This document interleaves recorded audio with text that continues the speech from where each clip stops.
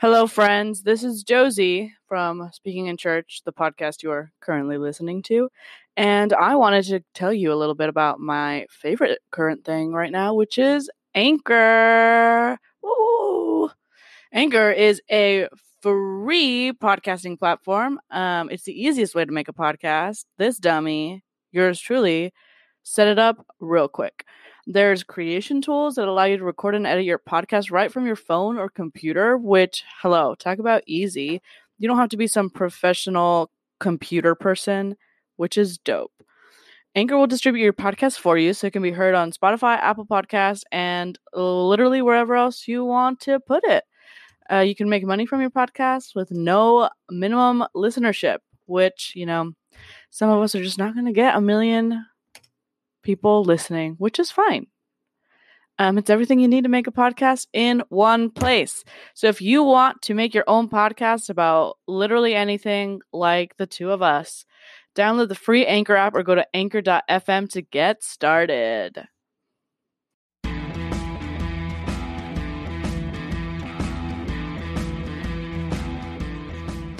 Hey friends, welcome back to the Speaking in Church podcast. I'm Josie. And I'm Spencer. The gang is back together. We're back. Sorry about the little interlude. Life gets in the way sometimes, Fuck it. But anyways, today we are joined by the amazing Carissa Smith of the Angry Church Kid Instagram feed page, whatever they're called.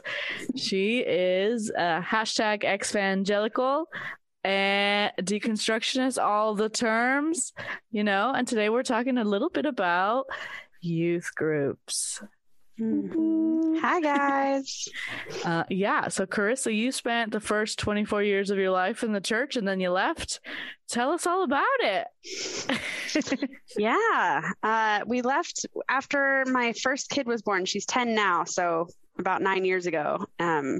Just kind of realized we were burnt out, but I was baptized as a baby, and then again when I was 8, because I made the decision myself, and I grew up in a very Pentecostal, evangelical, like speaking in tongues, screaming in the aisles, Sunday night services, sort of church. And from the time I was in diapers up until I was a youth leader for 7 years, it was 100% my life. And then just kind of moved away from the city that we lived in. So half my life was in Dallas-Fort Worth area and half my life was in Seattle. And so I moved to Seattle when I was like 14 and got plugged into youth group right away. And became a youth leader. I think we weren't allowed to be youth leaders until 10th grade, but they let me start at 9th grade. I guess I was mature for my age or something. Yes, I'm just real special. And so I was a youth leader for all of high school and then several years after high school. And my husband got we met at youth group. My husband and I, he's from Seattle his whole life. We live in Austin now. Sorry, I'm kind of speeding through all of these things. No, I love it.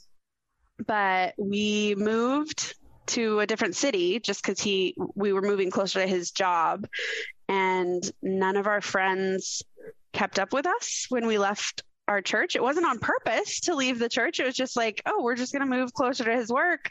And we didn't want to drive the 45 minutes it took to get there anymore. So we weren't going to show up early. So we were like, well, we're not going to serve on leadership team anymore, but we'll still attend. And then we kind of didn't attend because we really liked sleeping in on Sundays. And then we realized that nobody had reached out to us. Nobody had talked to us. Nobody called us and said, hey, where you been? Even though we were really integral to the lifeblood of our church. And so it was really strange when nobody reached out, and that kind of made us go, well, why the hell are we even going anyway? If it's not, our home, our chosen family. And so it kind of took us into those steps to examine where we were at in our spiritual life, not just our church life, but our spiritual life as well. What do we actually believe? And having this first kid at the ripe old age of 23. Holy shit. I know. Like I said, she's 10 now. So I don't get this dewy, glowing skin from a regimented skincare routine just because I was fucking young. But we were like, well, what do we want to raise our kid in? You know, she had been, we got her dedicated when she was a baby because, you know, we were going to raise her up in the church, of course, because we were good church kids. And then it just kind of all fizzled, I guess. And getting out of it was the first step to really getting out of it in my head. You know what I mean? Mm-hmm. Like you don't experience people who are different from you until you step out of that world and you realize, oh shit, the world is a lot different than it is inside the church. The things I thought were just normal, commonplace are like, oh, that's really weird. I shouldn't act like that anymore. Mm-hmm. You know, like when you meet people and you pick apart all the ways that their life is not living according to the word and what they could be doing better. And, you know, you could be redeemed and you could be righteous and you could be so much happier if you were just living for Jesus. And normal people don't do that. And it turns out I'm a lot happier now than I was back then. Yeah. Tell us a little bit about your when we talked about what we're going to talk about today, you know, you had kind of brought up like youth groups and free labor and such and such. And then Spencer and I were talking about it, and we realized that we had vastly different church experiences when it came to like youth groups. Tell us a little bit about your experience though first. All right. So my church in Texas, the Pentecostal speaking in tongues one, well, my Seattle one did that too. But anyway, my church in Texas was very like, you wear suits, women wear skirts. Wait, what denomination was this? It was non-denominational. That's what they said, but sounds very Assemblies of God to me. Yeah, I could see that. We weren't attached to any like parent group or anything like that, but it had a lot of those sort of overtones. But that one had a youth group, and I thought they were just the coolest people on the planet because they would like go on mission trips to Mexico and they would hang out with each other, and they had really cool posters all over the walls, and they had a couch in their room. You know, this is me in Sunday school looking at the youth being like, I want a couch in my room, in my Sunday school room. So naturally, when I was old enough, I went into youth group, and I was the oldest one in youth group when I got into it because everybody older than me was like a full 4 years older than me. So they graduated high school by the time I got in there because it was a pretty small church. There was only like 10 of us in youth group. Oh, wow. And so I always kind of prided myself on being like the oldest and the leader and the one with the extra responsibility, and look how helpful I am and look how cool I am. And that was where I got my start, loving that feeling of being an integral part of this like elite group, I guess. So then when my family moved up to Seattle, my dad was in the military. So we moved up to Seattle, and I stayed behind to have one last summer with my mom before I moved there to start the school year. And my sisters were calling me and they were like, oh my God, this youth group is amazing. We went church shopping. We went to these like 4 or 5 different churches and we picked one, and this one's amazing. And oh my God, Carissa, there's this guy there that is so hot, and you're just going to love him. You guys are going to fall in love and you're going to get married. So I was in, I was sold. So by the time I got there, I had this like picture of this amazing youth group hyped up in my mind. And I was like, I need to be there. That's my crew. That's my group. That's my clique that I've always been involved in. That's where I feel comfortable.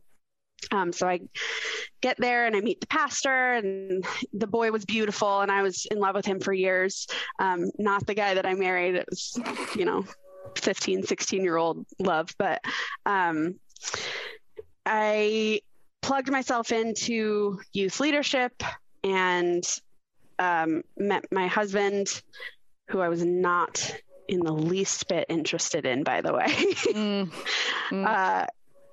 at all when I first met him. And then as the years went on and we had this really tight knit group of like 8 of us that were youth leaders, we all just kind of hung out in the same circles. And I started noticing like, oh, he's pretty cute, actually.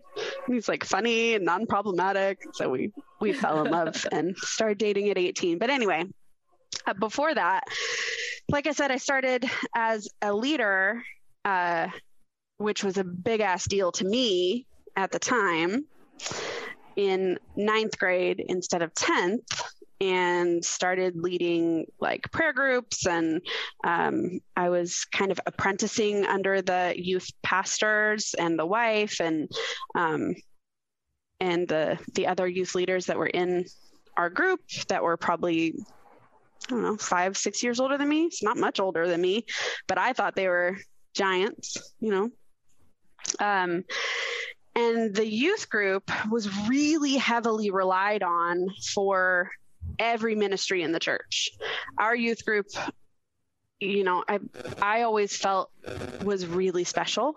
Of course, I felt like it was special, but we were so tight for so many years. We saw each other Sunday morning, Sunday evenings, Wednesdays, sometimes Tuesdays for like women's groups or accountability groups or whatever. And then Saturday night was our big youth group night. And we would get there at 2 p.m., start setting up, start sound check. We had a big music production, all that. And so and then we would go to someone's house and hang out after youth group until 1 or 2 in the morning and crash at their house and then be at church again the next morning. So many Saturday nights staying up until 4 a.m. and then getting up at 6 o'clock the next day to go be at church by 7. Because that's what you did. That's what our group did, because we felt like our crew was, again, that word, integral to the life of the church.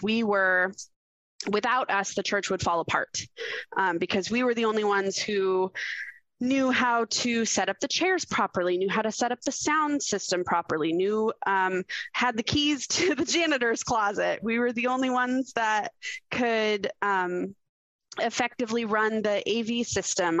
I was in charge of the AV, so I did the what's it called? Screen.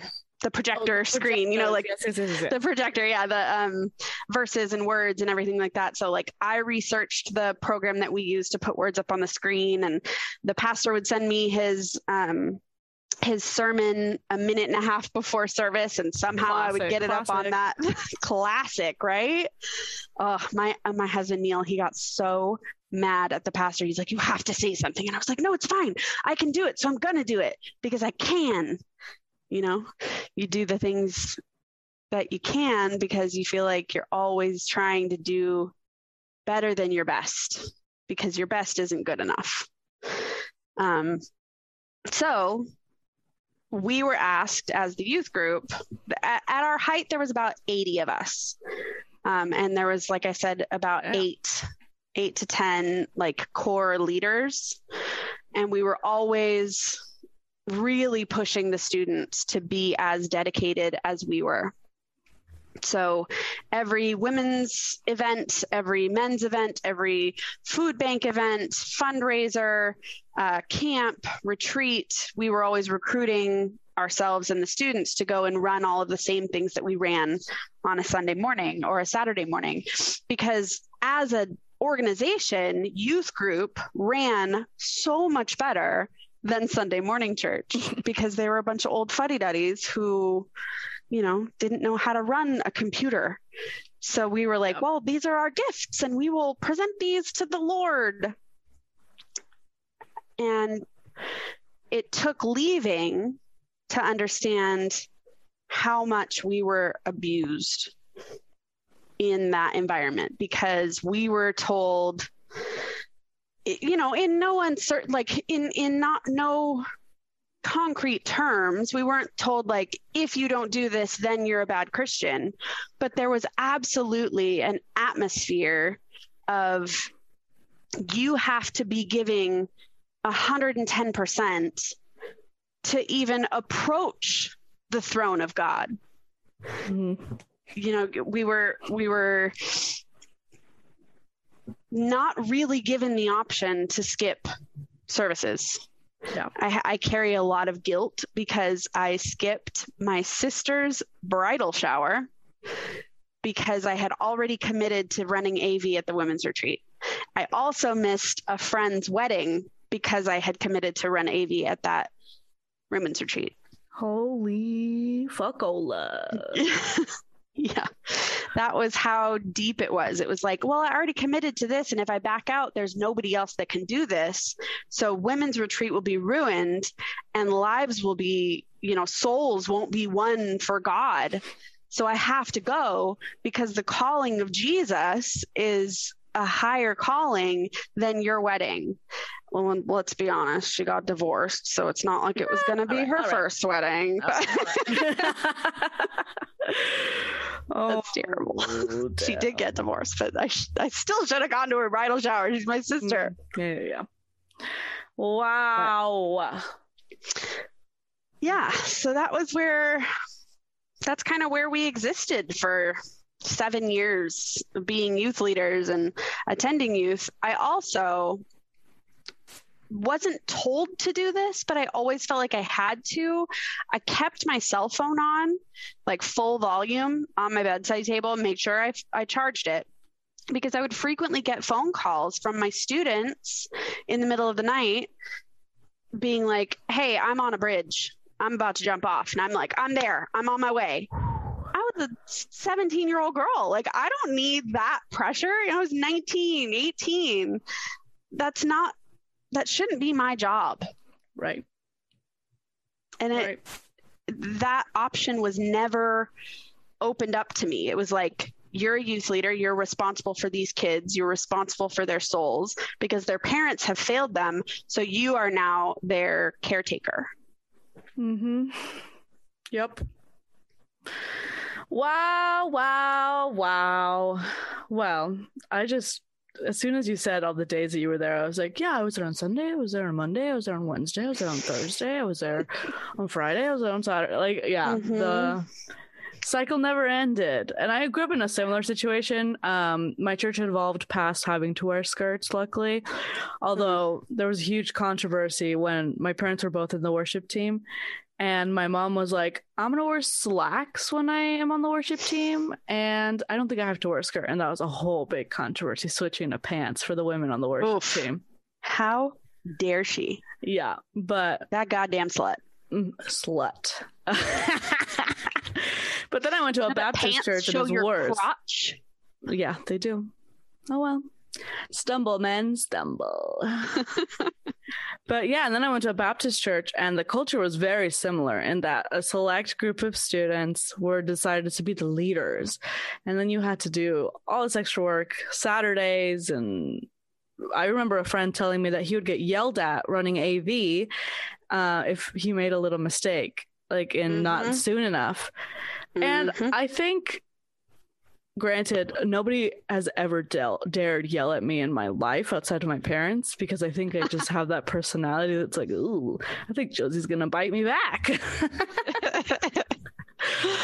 But yeah, there was a couple times where I would be running the verses up on the screen, and pastor would be like, can you go to the next screen? Can you go to the next screen, please? And I'd be like, yeah, sorry, the screen is stuck. The computer's frozen. And he'd be like, oh, somebody up there needs to get their stuff together. She can't run the thing. Like, shaming me from the pulpit. For your equipment. Because he gave me the sermon a minute and a half before he went on stage. And it's not like I had time to work on it because I was running the words for worship. So it's like, Pastor Kevin, when do you expect me? Oh, maybe I shouldn't say his name. He's much better Kevins. Now. That's true. He's actually surprised me. We're still friends on Facebook. and he's actually surprised me in this last election cycle. He is a staunch Republican, but he is like, I'm absolutely not voting for that horrible man. And if abortion is the only thing that you care about, then here's my thoughts on that. And also, please don't vote for that horrible man. And I was like, hey, good job, man. Yeah. There's some like critical thinking happening. So he's gotten a lot better, but he definitely had this like, well, you've done it before, so why can't you just do it perfectly every time? So then, of course, I was held to this standard of perfectionism, which again, not healthy. Yeah. Spencer, you had a very different experience. I feel like your church was probably better than ours.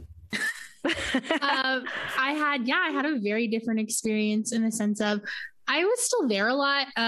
So my family would go Sunday mornings, obviously, and then Sunday night was high school Bible study. And the small group I was in actually met before high school Bible study. So while other kids would add another day, I knocked out a lot of things on Sunday. But then my senior year, I was in the youth band. So Monday nights was practice. So I would go on Monday nights to practice, and then Wednesdays was youth group. And I would get there early because my senior year, I led a small group for middle school girls, me, and then an actual youth leader. We called her Grandma. She was a sweet old woman. Still love her to death. And so me and that sounds really perfect for youth group, like really relatable. I know it sounds weird, but it was because she was actually a brand new Christian. Like she became a Christian in her 60s. That's cute. So it was like this cool balance of you have like this sweet grandma lady who's like a new Christian and like really enthused about the Bible. And then they had partnered her with a senior girl that were teaching middle school girls. And so it was this like loving grandma adult with this like quote unquote cool high schooler. And like the middle school girls were like, this is the best. That's cute. So we did that on Wednesday nights before youth group. And then Saturdays, not every Saturday. We normally did it once a month. We would have what was called just high school service project. And so, like I said, normally it was once a month. We would go out to somebody in the community, normally somebody elderly, and we would either like do yard work for them or like do a project around their house and things like that. And so, like when you're talking about like youth, like running all of these things for the church, like that wasn't the case. Like Sunday mornings, like for like big church, quote unquote, like, no, like they had a whole team of adults that like ran the cameras to like put the pastor on the big screens and do the verses and all that. And even so the youth was kind of more involved in like actual service projects. Yeah. So we did like so much serving. Honestly, like when I think of youth group service, and that's why when Josie was like, it's kind of like almost like free labor or like kind of like, just like really like weird. It was hard for me to comprehend because for me, I was like, it was free labor, but it was all like volunteer. Like you weren't forced to show up on Saturday morning. You weren't forced to quote unquote, give up your spring break to serve your community while other kids went to the fair and things like that. Like it was all very much of like, I chose to do those things. And as far as like running the youth group, we had kids run the slides during youth group and things like that. And, things went wrong all the time because you had teenagers doing things, but the way that our youth leaders showed a lot of grace and love, because it was like, this is your opportunity, because, they framed it as, well, you're the next generation. Like you're going to be running the church one day. So this is a time for you to just like make those mistakes and get better and find your gifts and all of that. And so that's where I was like, I'm not surprised that happens because I've heard so many other stories. But for me personally, I was like, I just had such a different experience that I really had to reflect of like, was it kind of bad? And I just didn't realize it. But after like taking time, I'm like, no, really, like I mean, personally, like for myself and all the involvement I did, it was a very positive experience. And like what I told Josie, like I used it for scholarships, writing papers about all the community service I did and all of that. So it was very much a positive thing for me. But I definitely see. And like I said, I've heard other stories of how that's not the case and it's taken for granted and abused and pushed to the limit instead of being a healthy opportunity for growth and leadership. Mm-hmm. Yeah. I can probably count on one hand the number of like community service projects we did. Yeah, same. I did a lot of community service in my high school, but not at church. The most I Was probably it court mandated? No, not quite. But at church, the most community service-y type thing I did was run the hot dog stand for the Saturday basketball league they had at the church. Nice. Hebrew National are the only holy hot dogs. The only holy. Amen. I only buy Hebrew National, honestly. Oh. I live in Texas, so I have a much bigger choice when it comes to what goes in my hot dog bun. Hey. Texas, Hebrew Nationals are fine, but I feel like Texas probably had a lot to affect the experience as well, because I grew up in California. I'm kind of bougie about California, actually. I think every other state sucks, but no Wow. offense. Is that where you're at now? I don't actually know where you guys are based. I am in Costa Mesa, California. And I am in Tucson, Arizona. Mm-hmm. Oh, wow. Okay. Yeah. Well, Spencer and I lived near each other up until recently. She recently moved. Yes, very recently. Mm-hmm. But we went to school together. APU is the Pacific University, a small Christian liberal arts college. Christian college, man. It was a time. When you're talking about Seattle, I served at a Bible camp in Bellevue, right outside of Seattle for 3 summers. Yes, I know where Bellevue is. And so, just giving context for the listeners, if you don't know where Bellevue is. Sure. It's a suburb of Seattle. But so when you're talking about that culture, it's so funny because one of my best friends, she's been on the podcast before. We talk a lot about that because the Christian culture of Seattle is probably one of the wildest subcultures within evangelicals, because it's this weird, like, we're so cool and hip and like we're in the know of like pop culture, but then they're actually like the Australia of America. Yeah, but then they're actually like, so they put off this facade of like, we're cool, we're hip, like we're in, quote unquote, we're in the world, but like not of it, like that. Oh yeah. And then you go to some of these churches and you're like, this is the weirdest place I've ever been. I gotta go right now. Like I gotta dip. And it's all like, again, I've been to maybe 4 churches in the greater Seattle area, and only one of them I would go back because it was progressive, open and affirming, all of that. The other 3 I went to were very much that, exactly what you were talking about, of people were like, this should be your whole life. And I'm like, dude, I only live here during the summer. Like I work at a Bible camp. Like I do enough service during the week. I'm not going to come here on Sunday mornings and serve the kids. Wait, did you work at a Bible camp in the Seattle area? Yeah. So in Bellevue is where I, okay. on Lake Sammamish. If you just put 2 and 2 together, I don't really want to say what it's called. There was a Bible camp just south of where we actually lived. Mm-hmm. We lived in like a suburb of Kent. It was between Kent and the mountains, kind of. And so there was a big Bible camp that a lot of people went to, and there was a lot of shenanigans that happened at that camp. I will just say shenanigans. What was happening in the heat of the night was not what was happening from the pulpit. Let me tell you. If you've ever driven... Not me, because I didn't know that stuff was going on until after. It's like, you guys did what? I always tell people, if you've driven down Lake Sammamish Parkway, 9 out of 10 times you've seen the banner, you've seen the walkway, you know what I'm talking about. I've driven down that road, but I can't picture it. But I just I saw every other church as a threat. Yeah. Okay. I was like, so that right there. So while I was working at the camp, exactly what you said, every other church is a threat.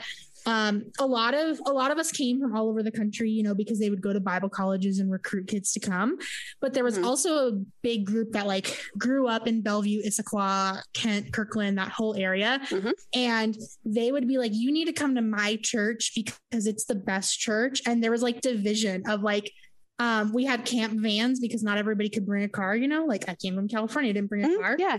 And so they were like, this camp van leaves at 8:00 and we're going to this church. But if you want to go to the other church, that van leaves at this time. And it was like this weird thing of like, oh, like, which one are we going to? And like, oh, well, so-and-so goes there, so I don't want to go there. Like, that doesn't give me a good vibe. And I was like, this is so weird. Like, can we all just like go to church and then come back and have a good time? Like, I don't understand, why is this like this? Oh my gosh. The only thing I know about Seattle churches is that Justin Bieber pastor. What's his Judah name? Smith, Church Home. Yes. Mhm. I've always got a weird vibe. I'm just like, Oh, you're like that- 5 years old. Can you not That talk to was me? that was one of the churches I went to at one time, and like honestly was like almost a little scared because I'd been to mega churches, but I had never been to a mega church like that. And Is it just- ginormous? It's ginormous, and it's exactly who you think would be there. Like if Justin Bieber goes there, then anybody else you picture that goes there, it's exactly what you Everybody's think. wearing skinny jeans, and everybody has mustaches, and everybody looks everybody the same. has like mules, or what are those like half boot things that men wear? I used to know the Mhm. word for that. I just don't care anymore. Yeah, Yep. so it's exactly what you think it would be, and I stuck out like a sore thumb. Everyone because- appropriating Black culture. You know? Ooh, 100%. love it. And I stuck out like a sore thumb because, like I said, I came to work at Bible camp, so I didn't bring my cool hipster clothes. I had a pair of jeans and a camp T-shirt, and I was like, "What the heck? Where am I?" Yeah, pass. So Chris,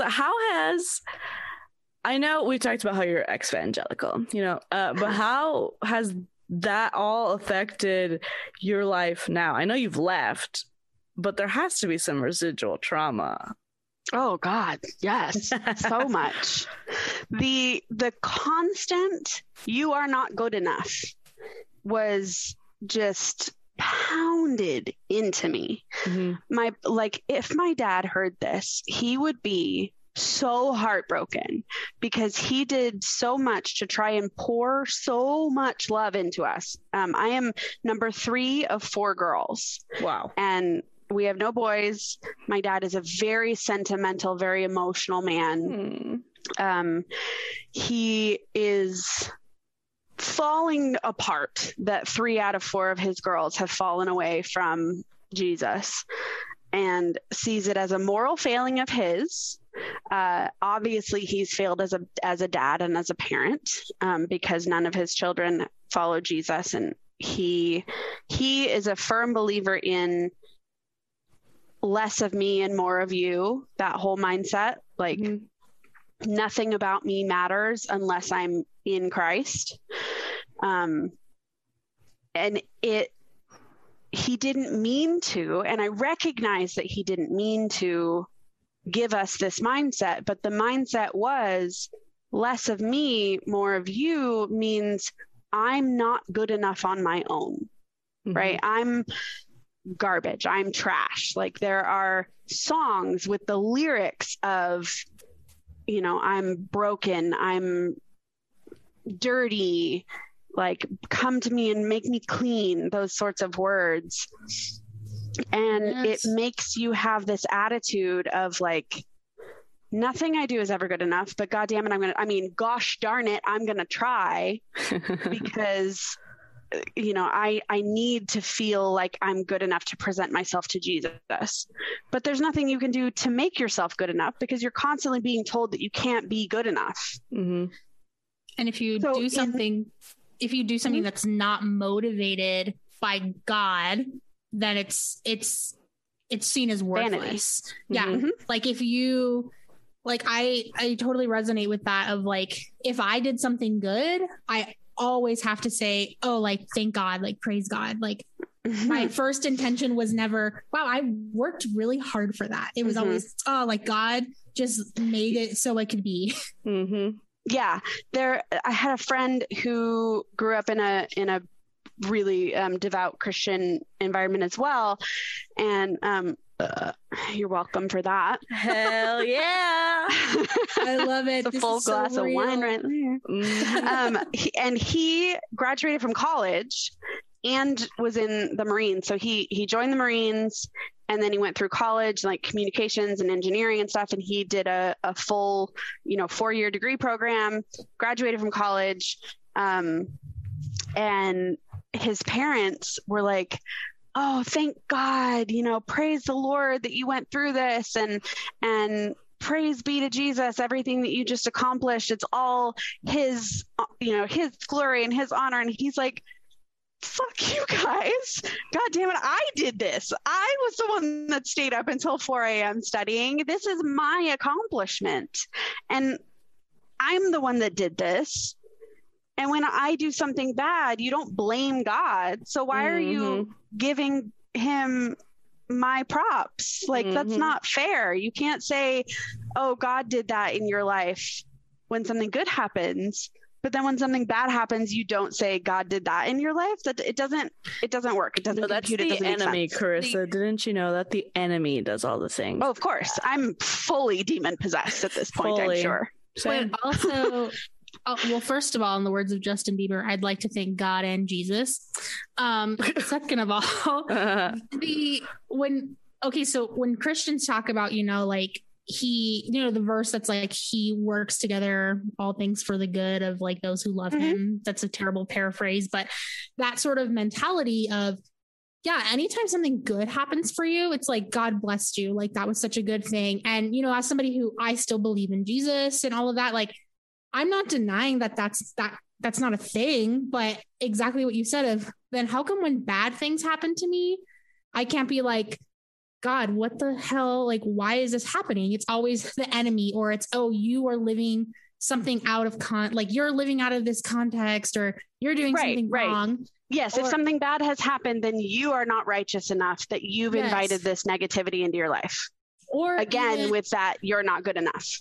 Or even if they don't feed into that, they feed into the cop out of, well, everything happens for a reason, or God has a greater plan. When I'm a firm believer that there are some things that happen that God did not want to happen, but because of humanity and free will, like, things happen, but that doesn't mean it's your fault. Like, the whole universe is working simultaneously as you are. Like, other people are making choices that impact you.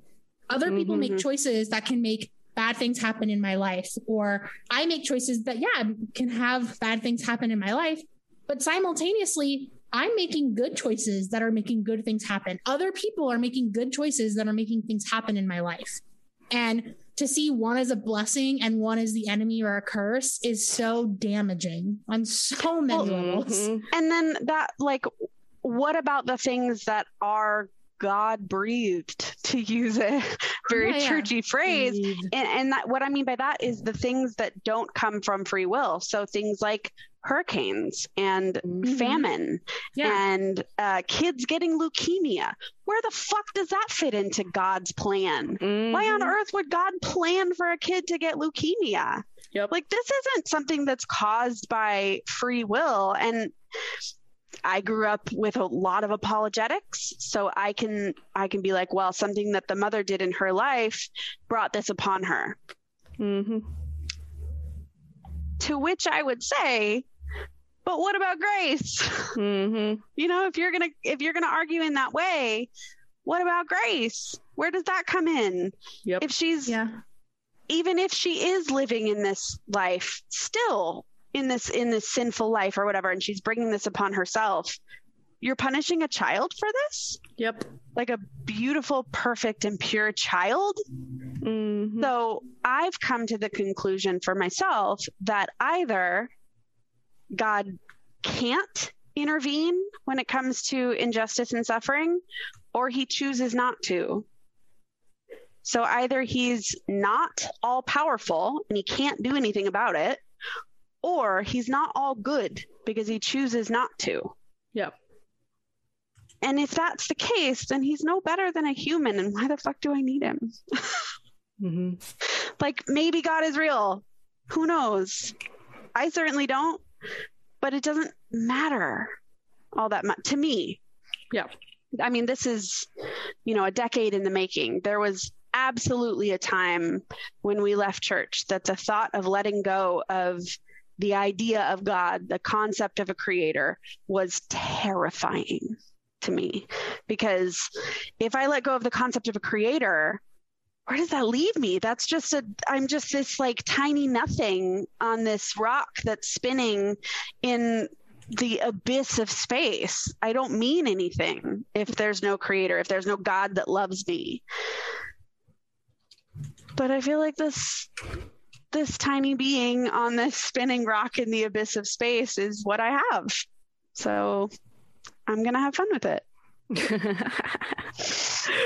Yeah. I mean, and maybe people don't have the whole religion thing figured out either, right? Like maybe there is a God, and maybe we just haven't been paying attention. And maybe I've always told people like who are trying to get all apologetics on me, and I'm like, I thought the greatest commandment was to love your neighbor. You're not doing that very well, homie. So who's gonna go to heaven, you or me? Who's loving their neighbor more, you or me? Sounds all else is inconsequential, right? The whole point, I think the whole point of existence is just to be a decent fucking human being. Mm-hmm. Yeah, religion has existed in every civilization in recorded history. Mm-hmm. So there's clearly something to the spiritual realm of things. People have been trying to connect with a deity since humans have existed, since before humans have existed. We don't even know, like cave drawings, right? Neanderthals living in caves have pictures that don't make any sense to us. Maybe they were trying to commune with their creator. Mm-hmm. So something is connecting us to a spiritual realm. Yeah. I have no problem with spirituality. I just don't feel that I need it.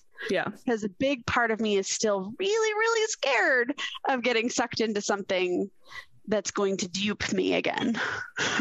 And that is the church's fault. Mm-hmm. Y'all were so concerned with people's souls, you didn't stop to pay attention about what the abuse that you were inflicting on people might do to their eternal souls if you're so concerned about hell. Yeah, I don't care too much about eternity anymore. And like I said, that would devastate my father to hear that. But yeah, I care more about my kids' opinion of themselves. My kids are so important to me, and how I have two daughters, 8 and 10, and how they view themselves. The thought of imparting the idea to them that they are dirty and evil and rotten. Mm-hmm. I can't even at this point in my life fathom how my parents put that on us. Like, I know that they were doing the best with what they had, but how can you look at these beautiful children mm-hmm. and think you're dirty and rotten and evil and you deserve to burn? Mm-hmm. How is that something that a parent can say to their kid? Yeah. And like, it's crazy because I like leaving the evangelical circle. I've had like the opposite experience where I care about like eternity more because of I came to church later. I didn't become a Christian until like I was a teenager because of just my parents were raised. My dad was raised Catholic. My mom was raised Baptist, and then they kind of mm-hmm. left and then came back. And so like I had heard like, like the narratives of in youth group of like, well, you're just prone to sin and you're bad and all of this. And then went to Bible college and you hear that a little bit more. And then you kind of start studying the theology, and they talk about, like the first sin, and then how every human after that is just prone to sin because of the first one. You're born into it. And I'm like, oh, I don't really think so, because exactly like you said, I'm like, I look at like my nephew who's like 1.5 years old, and like, does he do naughty things? Yes, kids do naughty things, but there's a difference between being naughty and being bad. And when kids being inherently evil and just like, I just want that cookie really bad. And living into like curiosity and mm-hmm. living into like an instinct, a human nature. And that's where people will mm-hmm. be like, oh, that human nature is sin. And I'm like, no, it's not. Like, that's just instinct. That's human nature. Like, again, like I am on the progressive end. So I believe in evolution, and I believe that mm-hmm. all of that can coexist with God, the creator. And so that's where I'm like, no, that's not what it is. And exactly what you said of when I think about my future children, like, and what I believe about myself now of like, I don't believe that like I'm inherently bad or that I'm evil. I think that I'm a human being and I'm created in the image of my creator, which means I have inherent worth and dignity, and I am good because he flat out said, like, if I believe in the Bible, like he flat out said, I am good. Mm-hmm. And so that's what I'll tell my kids of like, yeah, we all mess up, like we do stupid things, but that doesn't mean you're evil or you're bad or you're wrong. Like that just means you're a human, but you are inherently good and you have this inherent value in you. And so it's just, I think it's a good balance of like Carissa being like, this is what happened and this is how I responded. And I'm like, this is what happened. This is how I responded. And I think even that just shows the complexity of humanity. Mm-hmm. It shows of how different people respond to different things. And again, you go into, maybe if I was raised differently, I would have had a different response. Maybe if you were raised differently, you would have a different response. And I think it paints the good picture, especially for churches, where I think a lot of times churches try to have this cookie cutter fix for people of, if you just did X, Y, and Z, you would feel a different way. If you just stopped doing this sin, or if you just stopped doing that, or if you did more of this, and I devoted more of your time to the church. Yes. When honestly, sometimes you want people to quote unquote be better Christians, and you want them to heal, and you want them to know God.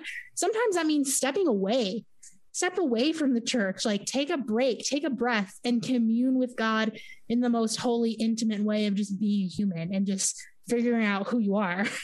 But if you take a break from the church, if you like step away from the church for a minute and take a break, you might realize that not being at church is kind of fucking badass and awesome. Yeah. And you won't come back. Mm-hmm. So mine would never encourage taking a break from church. Because if you take a break from church, you're taking a break from God. Because our church was God breathed, right? So there was zero permission to step back and hey, I'm getting real burnt out here. And they're like, oh, that must mean that you need to go to more retreats. You must need to go to more Bible studies because you know, you're not hearing from God. He's not filling you up right now. So you must need to go to more things.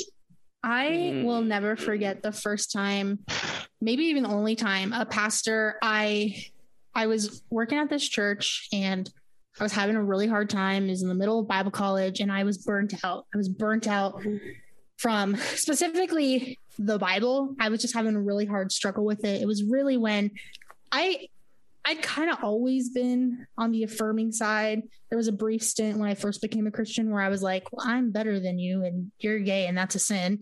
And then I realized like 14 and it was brand new, like Christian. And I had just come back from like a Christian retreat and they were like, being gay is wrong. And I was like, sure. But then, you know, by the end of high school, for sure, I was 100% like, I don't believe that the Bible says that. So go to Bible college, and obviously there's mixed Well, reviews. It does, but the Bible, I mean, Christians ignore so many things from the Bible. Well, that also, really, you can make your own assumptions. Also doesn't really say that. Yeah, because the word homosexuality in the context that we know it wasn't introduced to the Bible, to the RSV in the 1940s and by white people. And when you look at the historical structure, it's talking about men raping their slave boys, like Roman culture. But anyways, I digress on that. So I was working at this church and I was like, can I just like meet with the pastor? They're like, yeah, we can get a meeting set up with a pastor, like kind of like pastoral counseling. Mm-hmm. I sat with this pastor and I told her, I'm like burnt out. Like I'm tired of writing these Bible papers and then having to do all this stuff. Like I was like, I just don't want to read my Bible. Like it's making me so tired. And she was like, yeah, I went through one of those and I stopped reading my Bible for like a year. And she was a pastor and straight up was like, if you want me to stop reading the Bible because you think it is taking you away from God, then that's a valid thing. And I just like, my mind was blown. And now she's openly queer and married to a woman. So I think her advice was killer. So she very much is a smart person.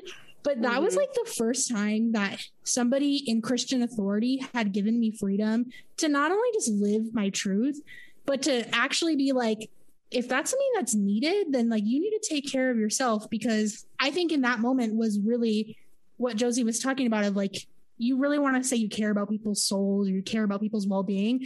I think she took that seriously in that moment. Instead of just being like, well, here's a passage you should read that will make me feel better. It was straight up like, all right, then let's take a break. Like stop reading your Bible. Like you still like being in community? Yeah, I love being in community. I love being with my people. Cool. How do you feel about going to church on Sundays? I don't have a problem with that. I like going to church, like worship. I just don't really find any joy or help in reading my Bible right now, especially when I have to read it for class all the time. She's like, all right, cool. Then like be in that place. And I'm like, nice. Awesome. The Bible definitely doesn't say anything about being a lesbian. Nope. True. Yeah, that's right. Anywhere. That's right. I'd like to point out. Right. That was actually, my sister came out. They've been married for 10 years now, her and her wife. But she came out and I asked my pastor, because I was really struggling with it. I was like, I want to love my sister and I want to support her. And I want to, she's super happy. And this girl seems to bring out all of the best in her. And I asked my pastor, like, if there's love in a relationship and the Bible says God is love, then how is there not God in this relationship? And she said, well, that's not real love. But how do we know that? And I just looked at her and I was like, how dare you? How dare you? How fucking dare you? Like, judge someone else's. How do you say that's not love? Well, we have a definition of what love is. As a Christian, you can say love is patient, love is kind, it does not envy, it does not boast, it is not proud, it is not rude, it is not self-seeking, it is not easily angered, it keeps no record of wrong. Love does not delight in evil, but rejoices in the truth. It always protects, always trusts, always hopes, always perseveres. Love never fails. If that is what this relationship is doing, then it is following the biblical definition of love. And then Bible says God is love. So if God is all of these things and these things are all of their relationship, then how is God not in this relationship? And how are you saying this is not okay? And none of that lined up with their teachings. And nobody could give me a good answer as to why that was not okay.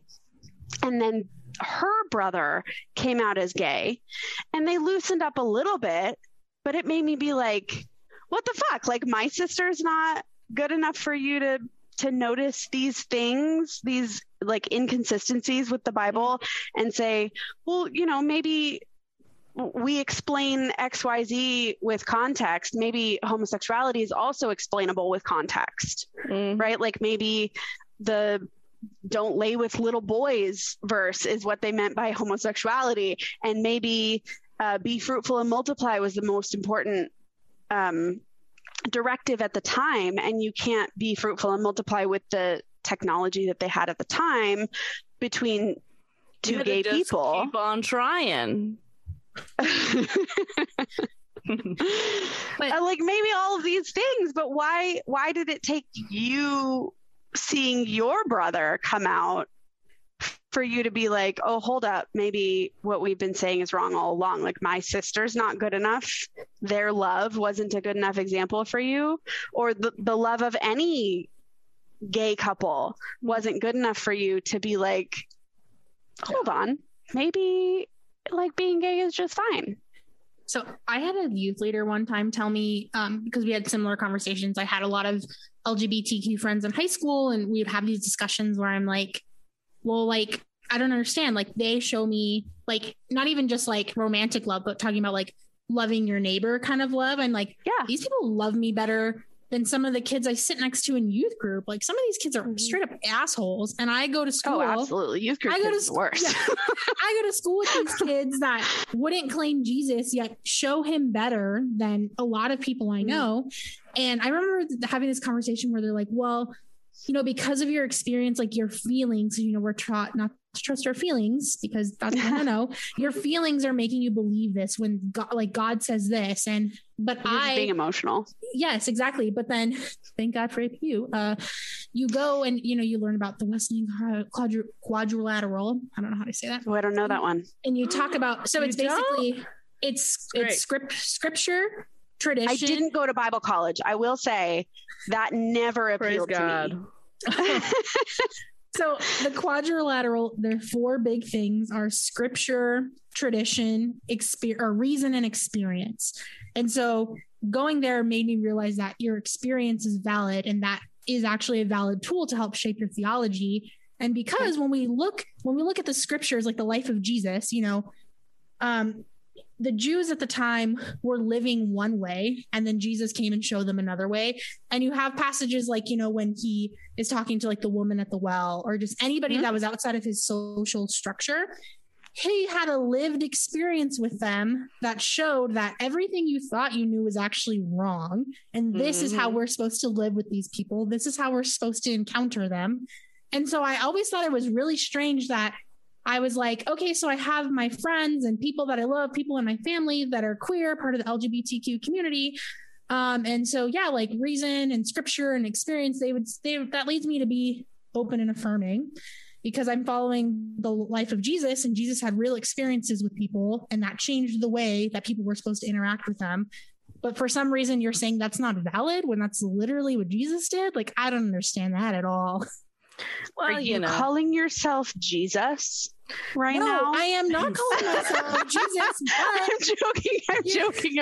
No, but that's a valid question, because they would be like, well, you're not Jesus, blah, blah, blah. And I'm like, literally, Jesus said, like, come follow me. And your whole it's absolutely not a valid question. It is not a valid question, but it is the mindset that we're brought up in, because anytime somebody brings up something like that, like, hey, Jesus did this stuff and I thought that was kind of cool, and if I do that kind of stuff, it's not cool. Like, that, you are just calling out the cognitive dissonance that happens in the church.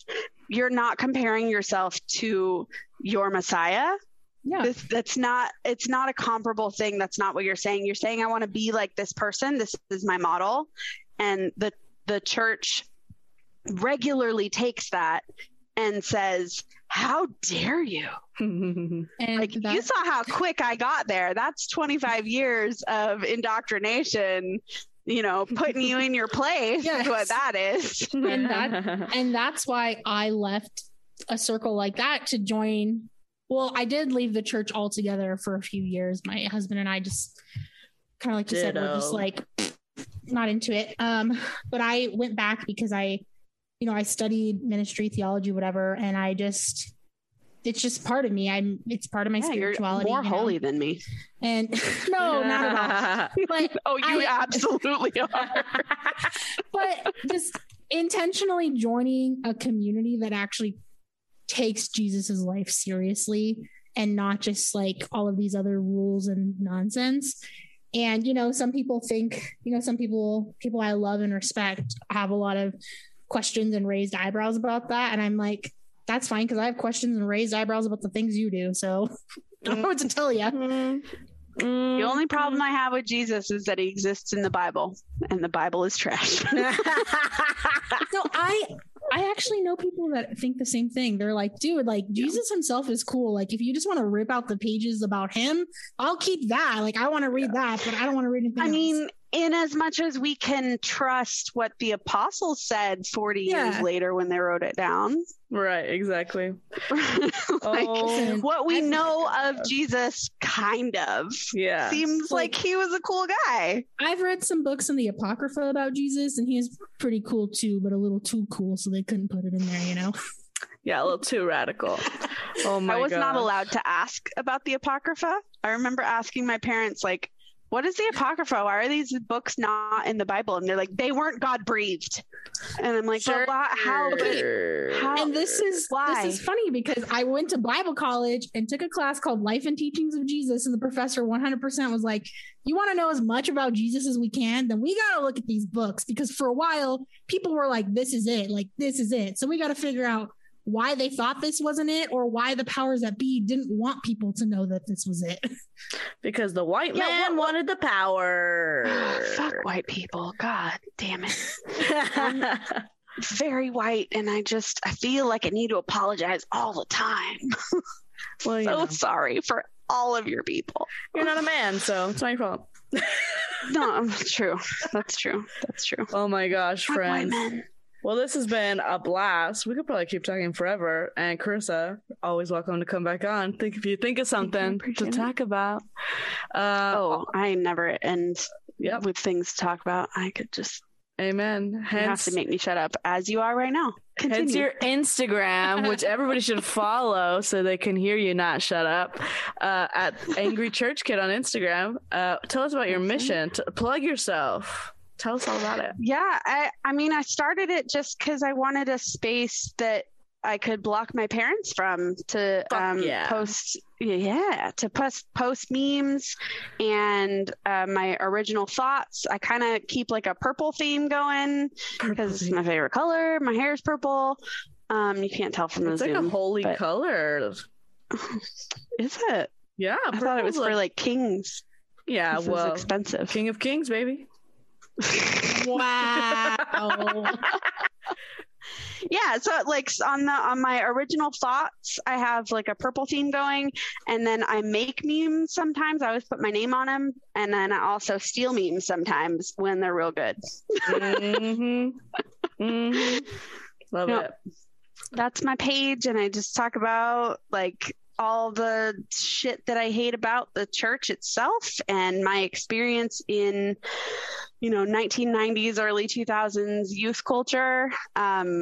I was the golden age with our ridiculous t-shirts and Christian rock before the days of smartphones and Instagram. The height of Amy Grant. So happy. Oh, I hated Amy Grant. Contemporary Christian? No, thank you. She was listening to Skillet, okay? Yes. I was Skillet, Under Oath, Emery, Relight. Wait a minute. Under Oath still slaps, okay? Yeah. I'm sorry. He's not a Christian anymore, though. I actually saw them in concert in the before times, right before the pandemic. We went and saw them in concert, and he played all of his new stuff because they're not Christian anymore, and I didn't know any of the songs, and they were opening for Korn, and we left before Korn because I was only there to see Under Oath, and I'm 33 years old. Were you a Devil Wears Prada stan? Because no, they weren't Christian. Yes, they were. Devil Wears Prada is 100% Christian. No, they weren't Christian enough. They never talked about God in their lyrics. Yes, they do. Where were you guys? I don't know. That's not my type of music. Oh, anyways, we're ending the show, guys. Okay, this is over. Spencer, where can the folks find us? They can find us on Instagram at Speaking in Church. They can find me at Spence Rose, and they can find Josie at Josie Takes the World, all on Instagram. Follow us, DM us, all the things.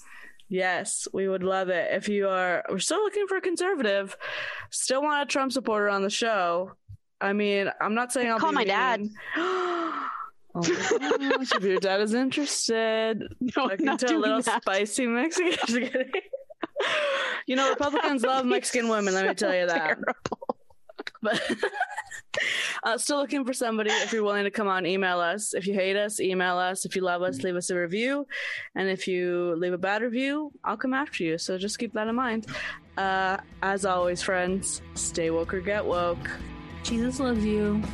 Bye.